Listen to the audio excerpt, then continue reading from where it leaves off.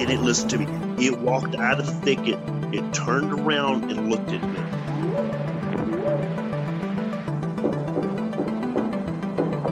They looked up, and in this tree, there was a monkey man. And the monkey man jumped down out of the tree and started running away.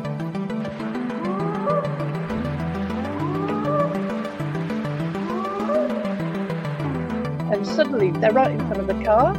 He slams on the brakes and manages to stop. And he's skidding because it's like quite, gravelling. And literally for about a second and a half, they just stood there because they don't know where to go. And you tell them panicking. They're like rip-flapping. Their face is like twitching.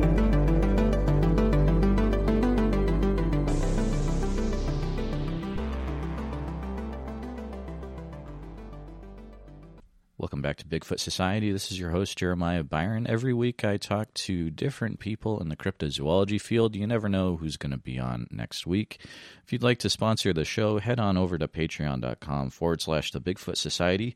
You get access to a ton of things there, including a close-knit cryptid community on Discord where you can connect with like-minded cryptid researchers and enthusiasts, weekly bonus content, the ability to hang out with each week's guest after the main show, exclusive merch, and much, much more.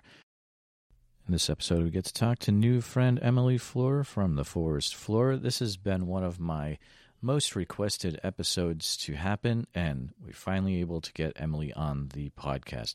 Had a great conversation about what she believes Bigfoot is, and it gets pretty deep, and I'm glad that I had her on.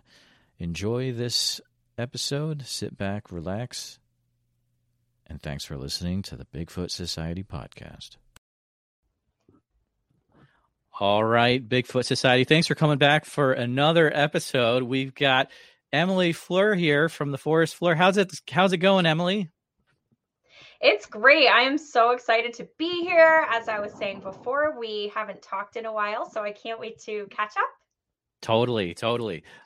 So believe it or not, and you are the most requested person to come on this podcast. I'm not even kidding. And I'm including like people like, think of everyone. Think of Bobo.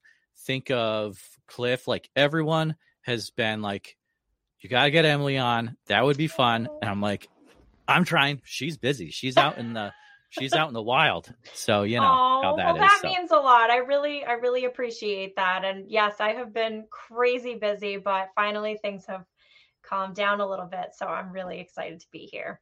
Oh, for sure. I'm happy to have you here.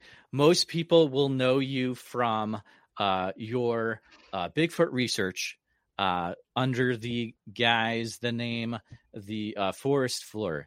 And your stuff, I'm just going to talk about it for a few minutes, if that's okay. But and I hope I don't make some enemies from this statement. Listeners, just be cool with it. But your website is probably one of the best resources for Bigfoot information and Bigfooting and how to, with a close second being Squatch Detective. For different reasons, but it is so good. Your website, The Forest Floor, it is great. You've got videos on there about, your expeditions that you're doing in different parts of the U.S., gear you can get. You've given me some great advice as I get ready for my first Bigfoot expedition with Tate coming up in July, and you had some amazing recommendations. And of course, you've got your great gear. Of course, I'm wearing, one of the hats, which is awesome. When anyone thinks Bigfoot beanie, it's, Forest Floor. And you've got some really good gear, measuring. You've got a measuring tape. You've got a casting bucket. You've got your marking flags, right? Mm-hmm. And I'm probably missing some, but those are the top ones that come to mind. And you've got some really, really cool stuff. But what other things do you want people to think of when they hear, Emily from The Forest Floor? What are maybe some things that are important to set the stage with besides that information that I threw out there? Well, first of all, thank you, Jeremiah. I appreciate that. I appreciate the compliment. I really wanted my website to be a place where people could come easily navigate. I feel like in this field of study, you have people that know a little bit about it. You have people that research it every day, and then you have people that know nothing about it. So Mm, I wanted to make sure that my website was a place where all of those people could come together and everybody could kind of take something away. So, what I want people to really know is that no matter your background, you can come to the Forest Flare website and you can find something that you're interested in, right? I have a page all about evidence for those who might not know much about Bigfoot. They can go to that page, they can see what kind of evidence science has gathered. And by science, I probably mean citizen scientists because science right. hasn't really recognized this phenomena yet. But I also have a research page, and my research page is probably my personal favorite place Okay. to go on my website, because my research page is basically all of my theories compiled into one page. I research anything from can we mate with Bigfoot to how many how Yikes. many species are there across the globe, and I talk about evolution. I talk about how Bigfoot fits into the mix. I talk about different Australopithecines and how they may connect to Bigfoot. I even Mm, talk about how Bigfoot connects to humans. There are humans that live very primitively. Doesn't mean that they're any less intelligent than us who live in big cities and have technology. But are there similarities between Bigfoot and tribes of the Amazon? So oh, it's wow. it's very interesting, in my opinion, to research Bigfoot's origins. And many researchers will argue with me that origins are not important. We don't need them. We just have to focus on finding Bigfoot and looking for evidence. But I tend to really disagree. I think origins are the most important part of this search, because if you know what these things are, it's going to be easier to find them. So if you're Exactly. interested in learning more about, where Bigfoot fits into our evolutionary tree, that's where you're going to head, to my research page. Awesome. Awesome.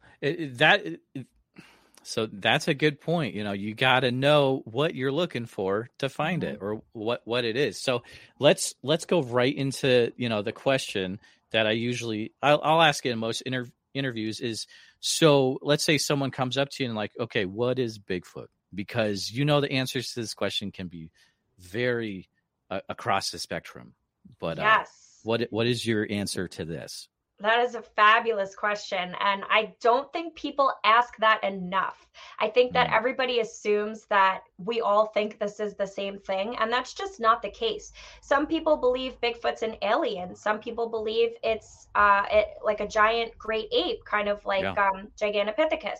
I personally believe that Bigfoot is closer to the Homo lineage than most researchers believe. I think that Bigfoot is probably an Australopithecine. It could possibly be a Homo species. But I think when we're talking about what it is, the hardest thing to differentiate is how close it is to human.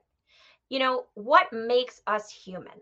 Some scientists say it's Mm, tool use. Some scientists say it's our complex thought process, right? Some say it's our language. So I think that we will have to discover Bigfoot to really know how close it is to human.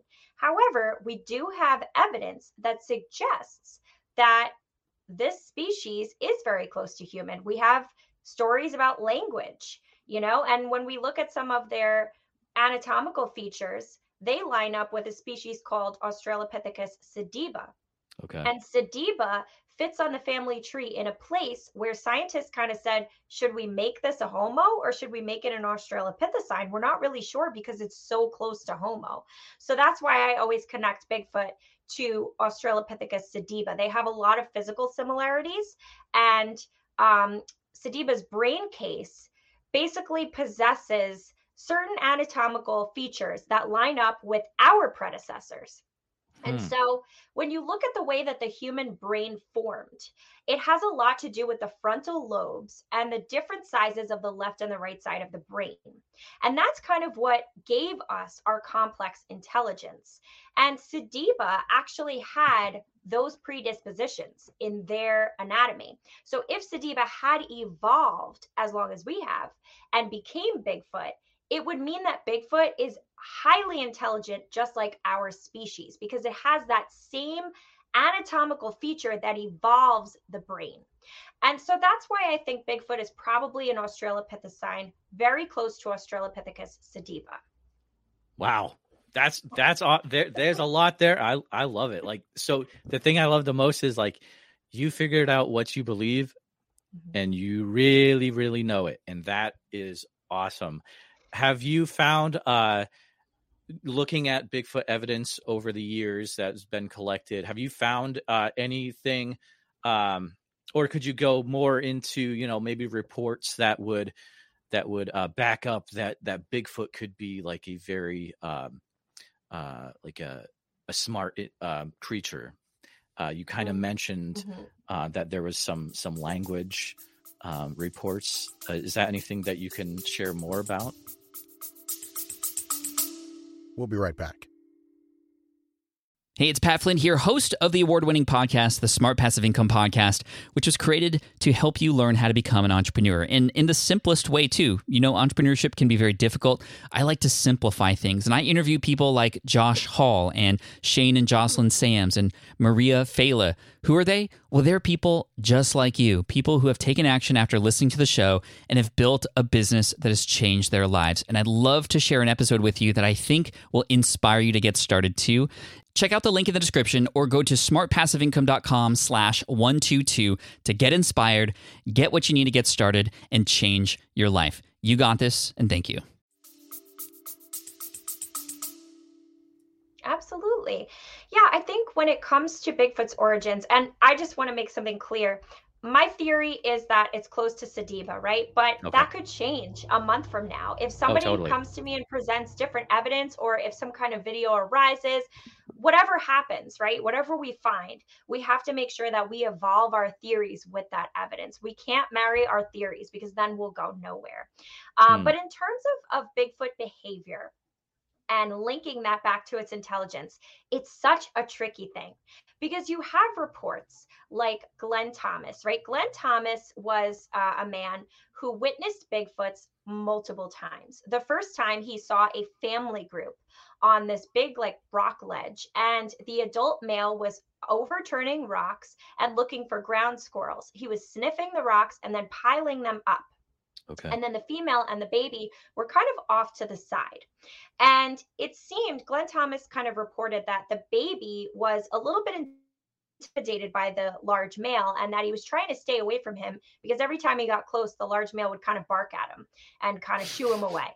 And so there was this like funny dynamic that Glenn Thomas was observing where the male seemed to be very dominant and the female was almost protecting the young from the male.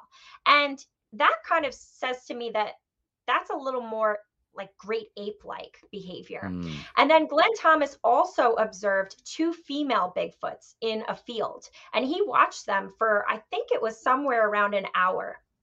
And these two females were just kind of picking, you know, shoots of grass and munching on them and chilling out. And one of them actually defecated in the river. And then they both just like kind of laid down, tucked all of their arms and legs into their chests and fell asleep face down on the ground. Oh, wow. And so to me, that's very ape-like behavior too. It's just kind of more something that you would attribute to a great ape.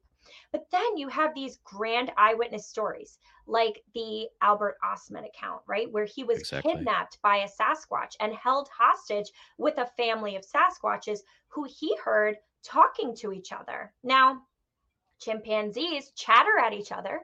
Could he have been misinterpreting that as language? Possibly. But it did seem like he spent a lot of time with these animals and observed a lot of their behaviors. And he did say that they had some sort of language and that the older one was talking to the younger ones, and the younger That's ones were true. Yeah. chattering amongst Yep. themselves and kind of pointing to his snuff box and his coffee and then talking to each other. So you have these mixed reports. And, we have modern day reports like that too. We have reports of people in the woods hearing what they think sounds like young kids playing or talking to one another. And if they hear it, but it's just barely there and it's hard to make out. And then a few minutes later, a Sasquatch walks up, or a couple of them, come out of the woods. And, these kind of reports are what make me think, could this species be a little smarter than we think? Oh, man. Couple that with the fact that we haven't discovered them yet, I think says a lot. And people will disagree with me. People will say, okay, well, gorillas and chimpanzees are not easy to find. But I do think that there have been people that have gone out in the woods really looking for these animals, right? We had that expedition Peter Byrne led, and they didn't really come up with much. They found tracks, but they were never able to catch up with the actual creatures. So that kind of tells me that they're masters of their environment, but I also think that they have to be pretty intelligent to completely avoid us altogether. Oh man, that is a great reminder of some awesome reports. Listeners, if that was the first time hearing those reports, do some more research and into those stories. They are just fantastic stories to be reminded of.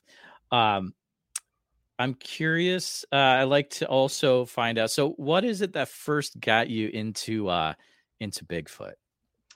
Oh gosh, well, it's kind of a mixture of a few things, but mainly, I was young. I was probably in middle school, around 12 or 13 years old, and I had been into like embroidery and sewing. I'm kind of like an old granny in that All sense. right. Like I just That's love cool. all kinds of old stuff. So I was embroidering, and I got into it, and I said, okay, well, the best thing that relaxes me is to embroider while I watch a movie or a TV show.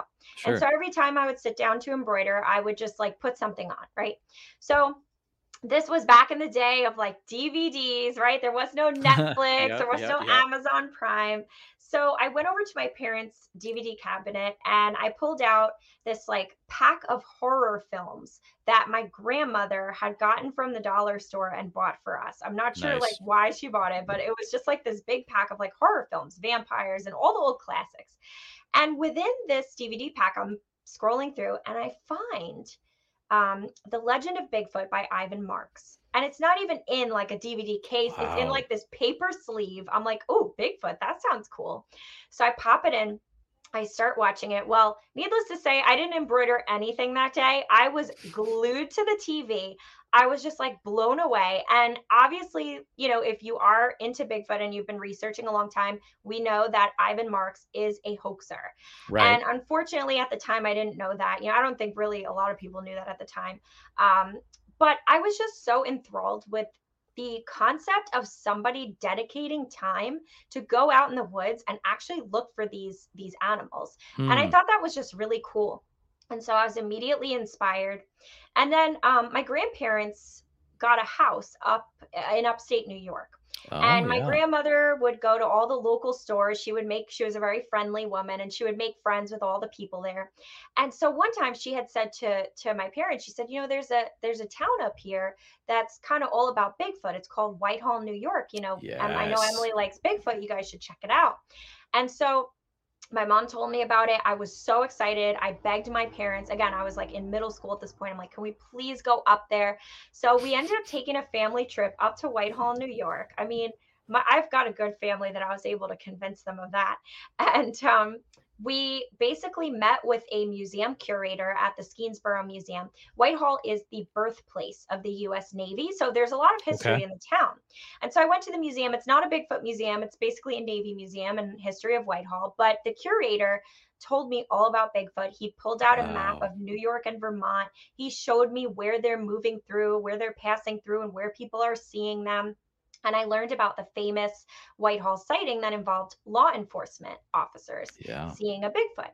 And immediately after that trip, I was just so excited and fueled. And I just kind of felt like, oh my gosh, this is my life's purpose. It was just that feeling that you get.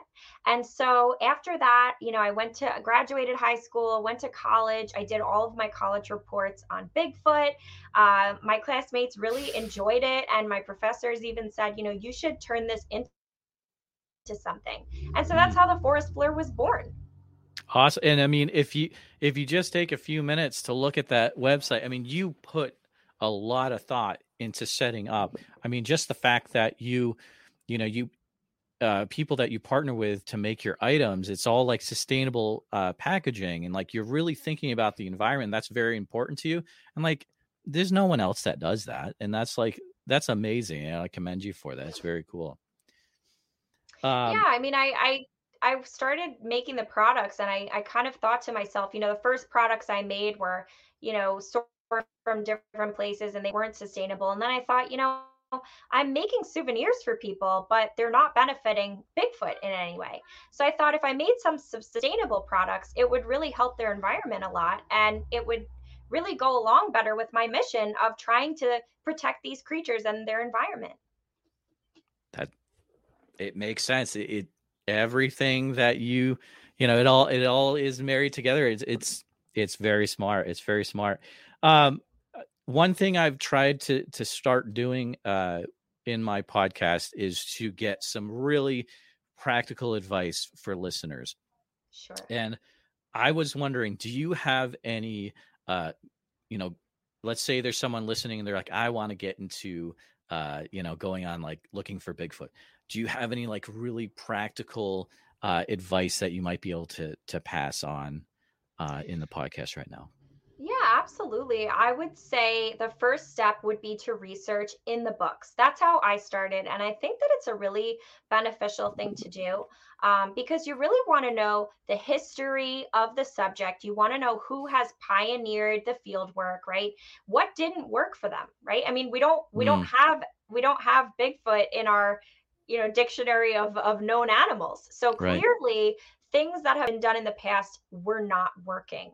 And I know that that's a little controversial to say, but I think that we really need to try new techniques, and researching old ones is how you're going to learn and grow in this field. So I would say the biggest tip that I have is pick up John Green's book. I think it's called Sasquatch Bigfoot. I always forget the name, but it's my absolute favorite book in this field of study. And I mean, Dr. Meldrum's book is great too, but I think John Green's book is the first thing you should get because it basically outlines the iconic encounters back in the day. And what's important about this is this book talks about encounters from the 60s and 70s. And a lot of these encounters took place before the Patterson-Gimlin film was even captured and released. And so what this tells us is that there were sightings going on before it became cool to have a Bigfoot sighting. And to learn about the behavior of the animals observed before the PG film was released is important because after that film was released, everybody wanted to see a Bigfoot, and you started getting hoaxers and you started getting people lying and fabricating stories. So it's very important to focus on stories that happened before the Patterson-Gimlin film was shot. And so I think that's a really good book to pick up. The next thing you want to do is you want to get out in the woods, right? You don't have to go to a squatchy spot. You could just go to your local park, walk around, listen to the birds, listen to the noises of the forest. I am not an expert. I'm not a hunter. I have not been an outdoorsman my whole life. So that is something that really helped me, was to really just get to know the environment, because I was not an outdoorsy person before I started researching Bigfoot. So I want to make sure that I know every noise, every crack of a branch, every leaf falling. I want to know what that sounds like, so that when I am in a situation where I could potentially be near Bigfoots, I know how to differentiate what's nature from what's a Sasquatch. And that's really important. So I would say that's step number 2. And then step number 3 is grab a buddy and get out to an area that has had repeated sightings. It's good to do that. If you don't live near an area with sightings, go to an area with good habitat. Okay. Deer and small mammals and water yeah. sources, right? That's a great place to be. And although there may not have been recorded sightings there, people could have seen them and just not reported it. So I would say that's like the best way that I would start, and that's kind of how I have done it. And if you can, try to learn from other researchers. I think that that's always fabulous, to just have a mentor, get involved with somebody who's been doing this for years, see what worked for them, see what didn't, and just kind of ask for their advice. I think that's really important. That's some fantastic advice. I do want to point out. So John Green has a lot of really good books. One of them would be The Apes Among Us is a really good one. So right now, I've got actually more than a few Patreon members watching this live, and they're all about it. They're ordering books already. They're throwing thriftbooks.com links for John Green stuff. I love the people in the Patreon members, supporters. You guys rock, and you are all about it. But that was some solid advice, and there's even more advice if you go on theforestfloor.com. So definitely check that out. It'll be in the show notes. I'll have all the links. But thank you for that advice, Emily. You mentioned as well, it's important to partner with other researchers. And one of the really cool things that you've done with the Forest Floor is that you've partnered with people like Connor, Levi, Eli, and Peter Byrne and Paul Bartholomew, correct? Yes. So when I started the Forest Floor, it was just me solo, right? But then as I started progressing in my research and started, doing more with the subject, I realized that being in New York, when I first started this, I was right out of college. I wasn't making a lot of money. I wasn't really able to travel and explore new places. And so I said, I think it's really important to have a team of people that live all different places that can offer a perspective on the Bigfoots in their area. Maybe Connor is out in Oregon and he's having luck with call blasting. And maybe Eli in California is having luck with just staying quiet in the woods. And Levi is maybe having luck with going out during a certain time of the year. Exactly. And so I really wanted to make sure that I assembled a small team of researchers. And so through my podcasts, I met all three guys, and I just absolutely adored them from the minute I met them. They were all so well-spoken and intelligent. And so one by one, I called them up. I said, would you be willing to become kind of a team member for the Forest Floor? And they said, absolutely. And it just so happened that it was during the pandemic. So we started doing video calls every week where we would collaborate and we would talk about things going on in the field. We would read excerpts from John Green's books and Grover Krantz books, and we would all talk about it and have these really in-depth discussions. And it was just such an amazing experience. And these guys are some of my best friends now. So I'm just so glad that I recruited them. And then in terms of Paul and Peter, they have just been excellent mentors. I reached out to both of them and just asked them, I'm new at this. I want to know how you pioneered this field, because both of them are real pioneers. Paul Bartholomew, completely he has just taken the East Coast and really ran with it. He has collected so many reports and documented Native American stories, and especially on the East Coast, you don't have a lot of information about Bigfoot. So Paul has really pioneered this coast in terms of research. And Peter Byrne, I think it goes without saying that he's a legend. So it's wonderful to study underneath him. So I've been having, at one time I was having like weekly calls with Peter Byrne, and I was pinching myself. Wild. I couldn't believe it was real life. Your interview, the interviews, I want to say multiple, right?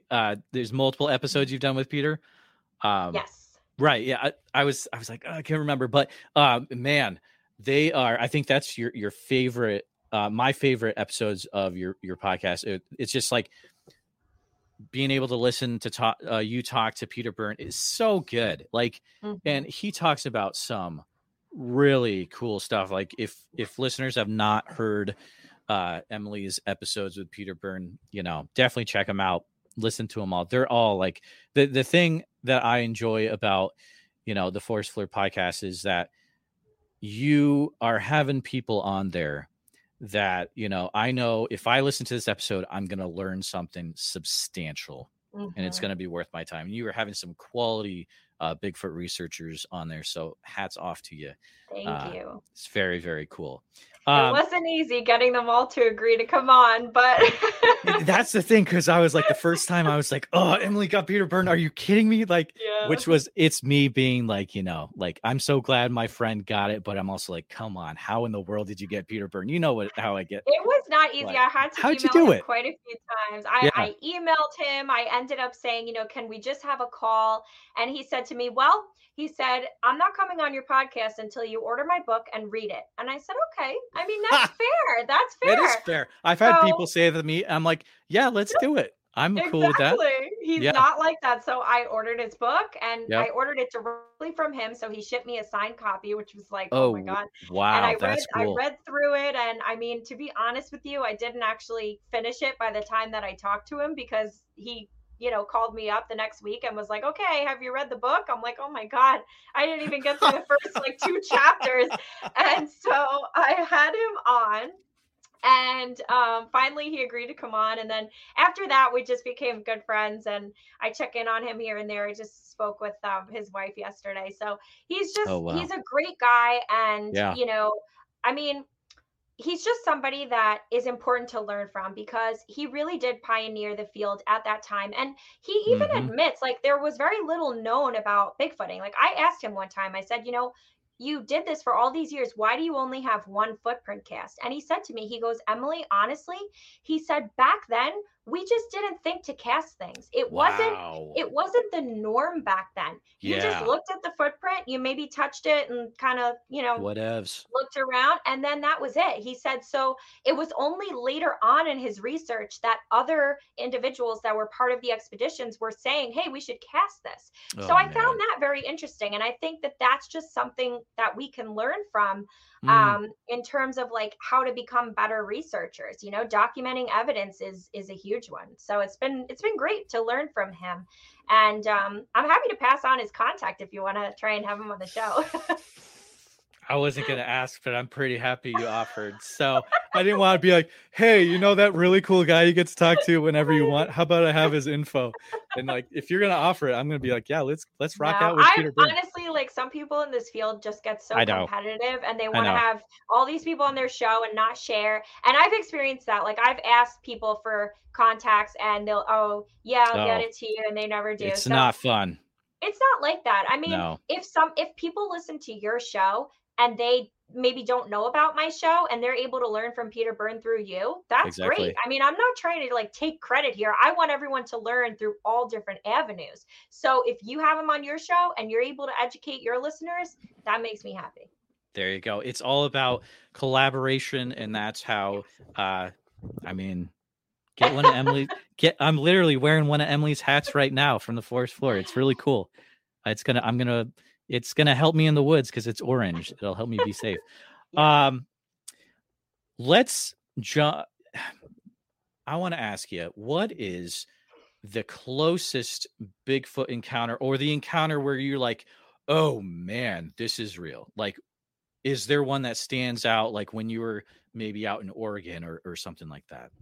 Absolutely. Okay. I've only had a few different encounters with Bigfoot. My first one was in New York in 2017.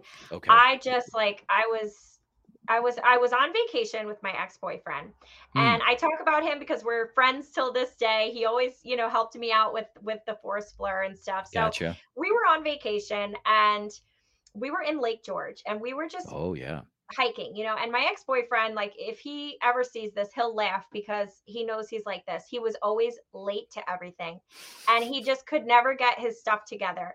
And we still joke about it till this day. So what had happened was he woke up late. I had been up the whole day, ready to go. We're on vacation. Totally. I'm an early riser. I'm ready to take on the day.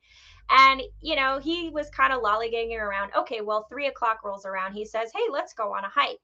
And I said, well, it's not really a good idea to go on a hike at 3 o'clock. This was in early May, so it gets dark pretty early. I said, I don't think that's really a good idea. Well, he ended up convincing me to go. So we go up to Prospect Mountain in Lake George. And this is a place that's like super touristy. Okay.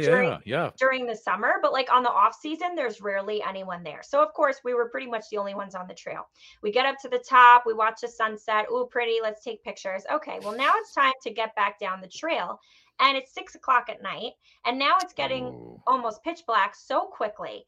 And I'm starting to get really nervous. And I said to him, there's bears here. There could be Sasquatches. Like, I don't want to go on the trail back down. Let's take the road. There was a closed off road, open during the summer season, but it was closed at this time. And so I said, let's walk the road. Okay. So we're walking the road. And I don't know if any of the listeners have ever seen the SpongeBob episode with the pizza where Squidward and SpongeBob are with the Krusty Krab pizza, and they're just walking the road, and it's taken them like days. That's exactly what it felt like. That's amazing. Oh, it's crazy. And I was the Squidward and he was the SpongeBob, because I'm all stressed out about getting back before dark. And he's like, who cares? And so, I was like cracking up. So we're walking down the road, and I said, well, you know what? I got to take my mind off my fears of bears. Let me practice my Sasquatch calls. And the reason that I thought this was not to attract a Sasquatch, it was because I just wanted to practice. And I thought, well, I'm in New York, there's probably no Bigfoots up here. Like, let me just try it. Well, I started calling. And then I said to my ex, I said, you try. So he starts calling. And now we're both just doing Bigfoot calls. Right. Well, what do you know? We start getting an answer, and we start hearing woo, woo, over and over again. And it starts getting closer and closer and closer. Well, I was just getting real terrified at that point, and we sprinted down the road. We were both so scared, and we made it out of there. Thank God.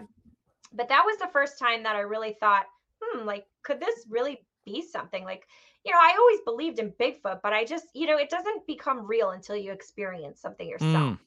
And so, after that, I kind of just wrote off the experience, and years passed, and fast forward to a couple of months ago, I spent 3 months out in Oregon. So cool. And I was studying under researchers Connor Anderson and Keith and Cliff and everybody out there. And so it was an incredible experience to be out there. And again, at this point, going out there, I knew, okay, well, there really are Bigfoots here in Oregon. So let me see if anything happens, right? But I wasn't getting my hopes up because, this is not like going out and finding a bear. These things are very rare. So it's very, very rare that you go in to experience something. Well, we were driving the roads at night. It was about 10:30 at night. And we were driving logging roads through Mount Hood National Forest. Oh, man. And God, if anybody's ever been out there, you'll know it's like Jurassic Park. That's what I hear. Yeah. It gives you chills at night. I mean, you just see these colorful plants coming into the headlights, and it's just the most incredible experience. Well, we're driving, and Keith had said, let's stop the truck. I just have this feeling that we should stop the truck and listen. Okay. So we stopped the truck. He's got this big diesel truck. We stopped the truck, and there were no cars parked anywhere. I mean, this was like off season. Nobody's there. Nobody was there. So we stopped the truck, and we hear nothing. And so I said to Connor, I said, you're so good at Ohio howls. You should get out and do one. So he's like, I don't want to get out of the car. I'm like, get out of the car and do one. Come on, Connor, go do an Ohio howl. Yeah, like, come on. I'm only, it's like one of my first times out. I'm like, come on, try. So he gets out of the truck and he does a howl. Okay. And Keith and I are sitting in the truck. We're joking around with each other. We're laughing. Yeah. Keith's making jokes. All of a sudden, Connor's like, guys, shut up. We're like, what? Oh, man. He gets all nervous. He's like, oh, my God. He's like, I hear something. Get out of the truck now. Oh, no. It was like, oh, my God. It all happened so fast. So we all raced out of the truck. We shut the doors. We put the audio recorder on the truck. We had the what is it called? Parabolic. We had the parabolic in the back seat. Okay. And we were just all rushing so fast. We didn't even think to grab it. So we only have it recorded on like a basic audio recorder, which doesn't know justice. Right. Better than nothing. And all of a sudden we hear an Ohio howl back And you could tell that it wasn't like right there, but it was close enough that you could definitely tell it was down by a lake that we were driving by. Wow. And oh my God, we all just looked at each other like, oh my God. Then we hear one from behind us. And So you heard two different ones? Two different ones. So we hear one from the north of us down by the lake. Then we hear one from the south of us, and we hear, woo, like that kind of high pitched, right? So we hear one high pitched, then we hear one high pitched behind us. So we're all looking at each other. Then from down by the creek, this one was close this time. We hear, woo, a low pitched one. And so at that point, we knew, okay, like we're not kidding around here. These things are here. Wow. And man, it was incredible. I thought I was going to be scared, but to be honest with you, Jeremiah, I just felt like a scientist.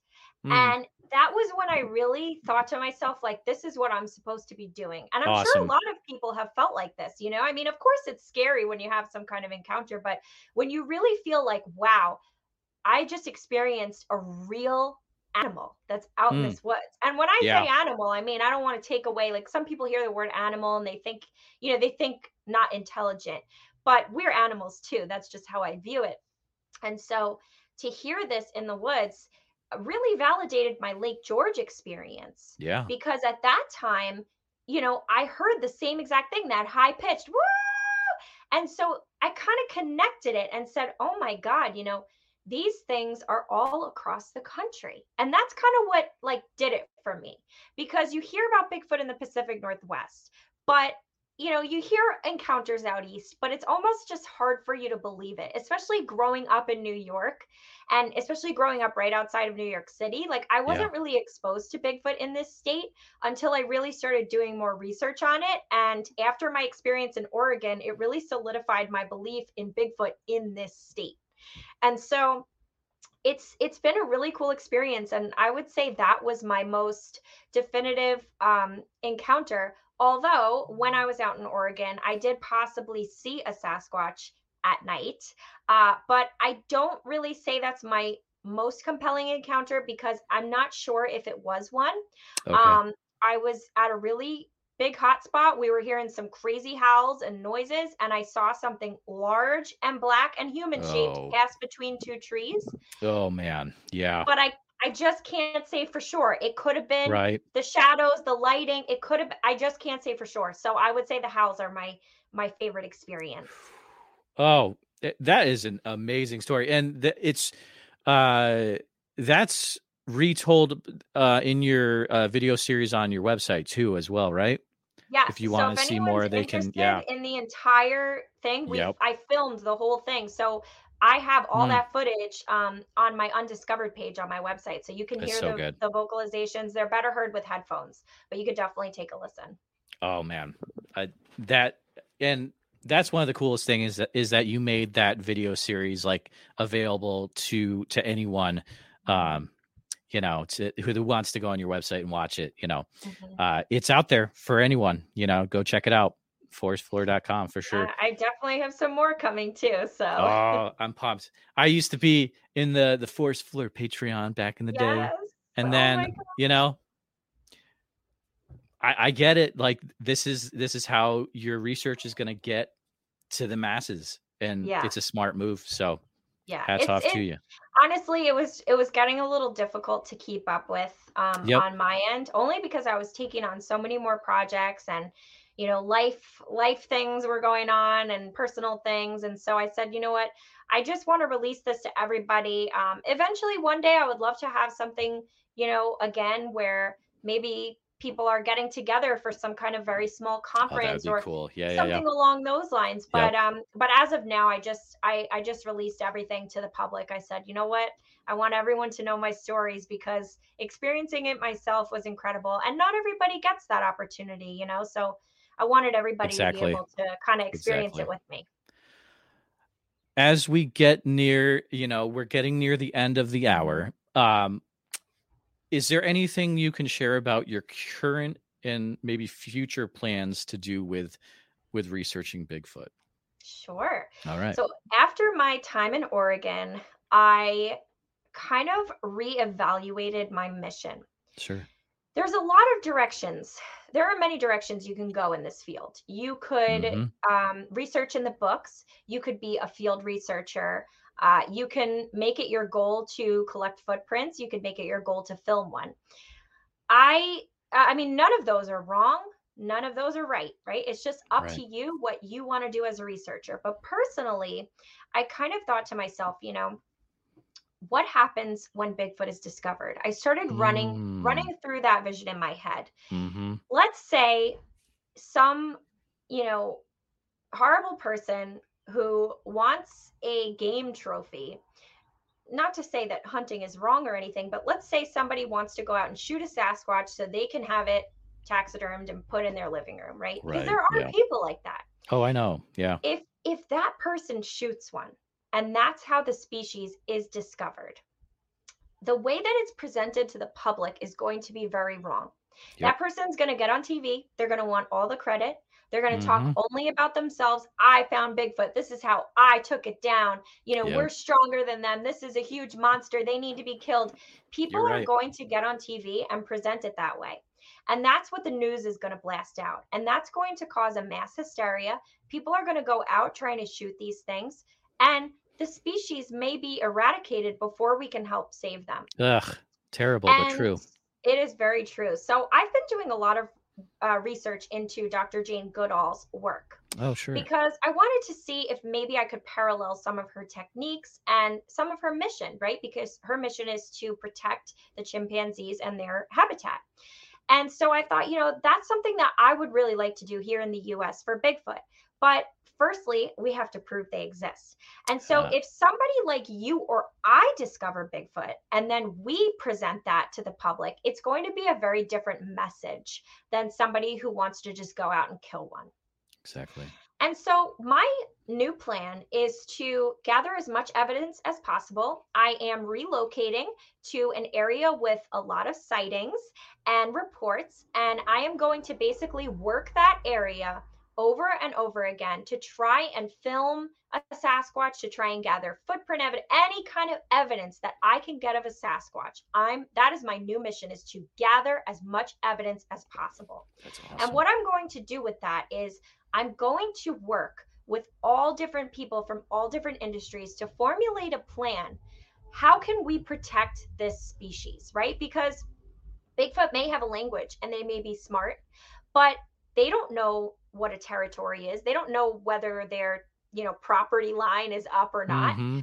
So it's not like we're going to just say, okay, this is where you live and this is where we live, right? We have to come up with laws around where they are. So we have to come up with laws for humans, right? Don't shoot one. If you see one, back away. Here's how to handle the situation.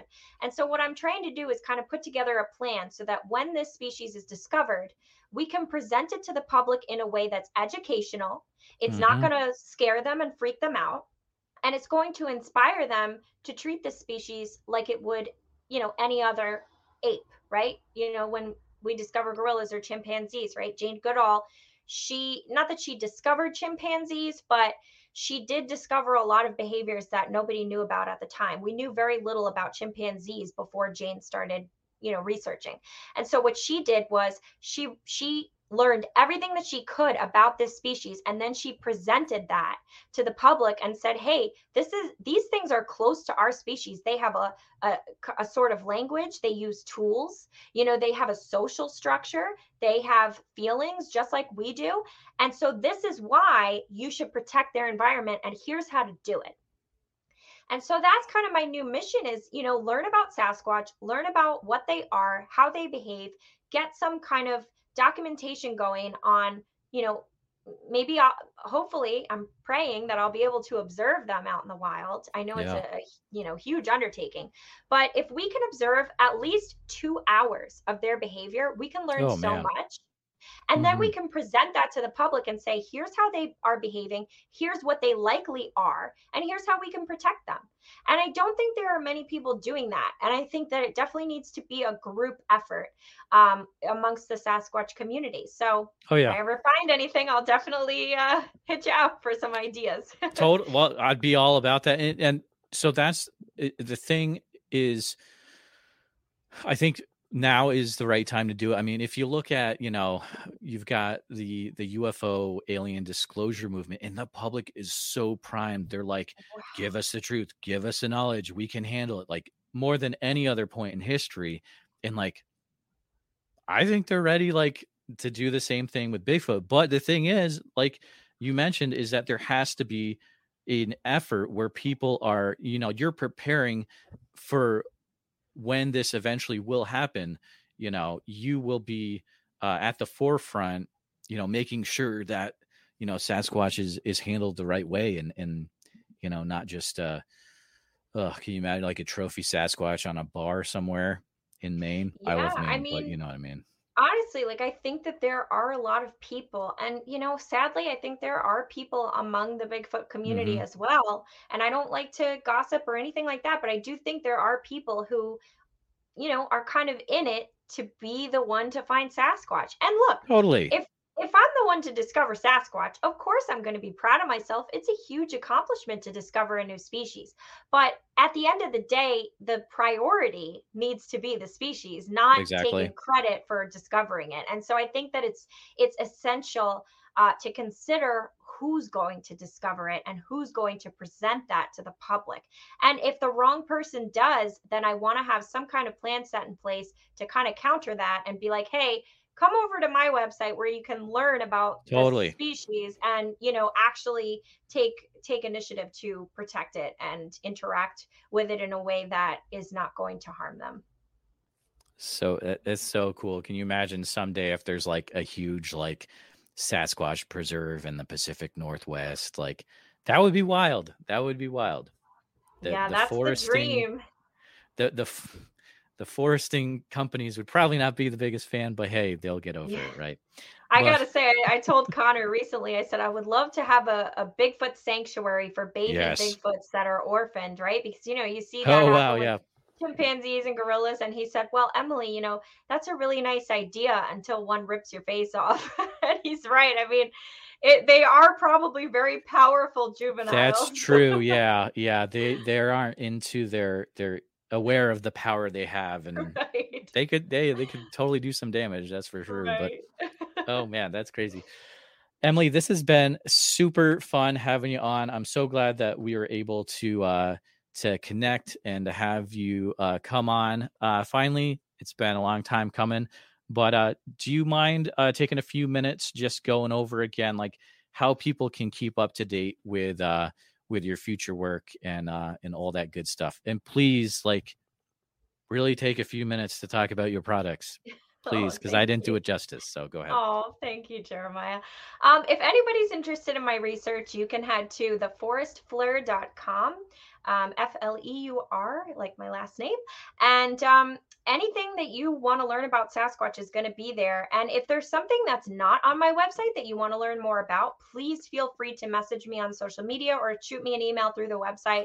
I'm always open to suggestions and corrections. If somebody sees something that maybe they can debunk, right? My Sediba theory, if somebody says, okay, that doesn't make sense for this reason, I'm always willing to update my theories. So I think the most important thing to know about me is that I love to have open conversations with people. So head over to my social medias at The Forest Fleur, have a conversation with me. I answer all my messages. I really interact with my followers. I love talking to people. I'm not an expert. Nobody's an expert on Bigfoot. So it's important to learn from each other.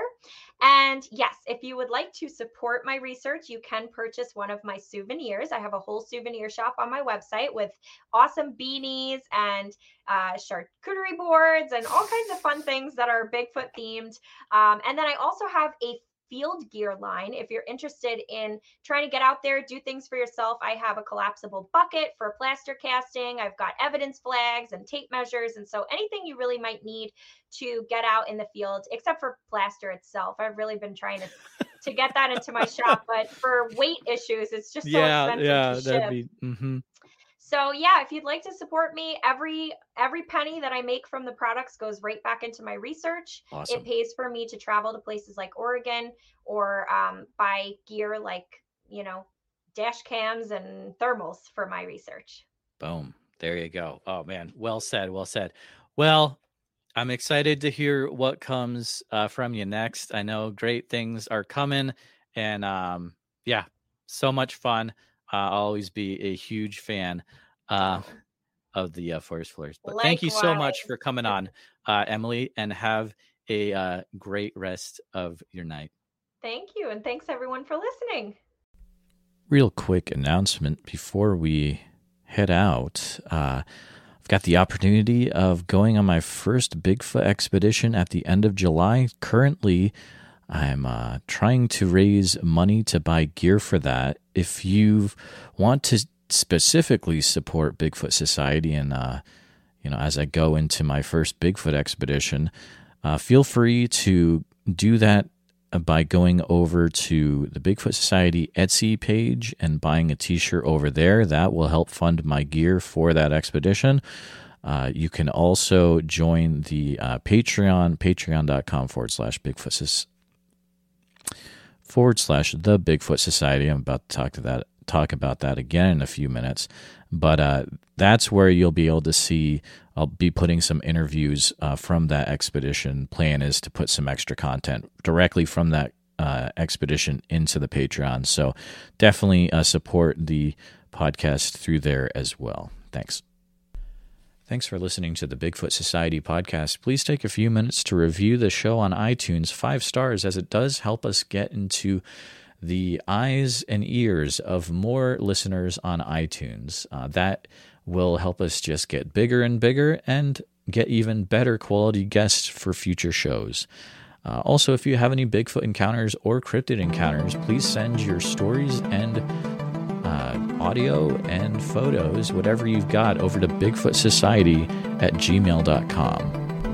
If you'd like to become more involved with Bigfoot Society and get some extra content, we do have a Patreon where you can get all sorts of cool things. For example, for $7 a month, you get extra Bigfoot Society content, usually interviews, but other things as well. You get a sweet membership card and a vinyl sticker that I send to you in the mail.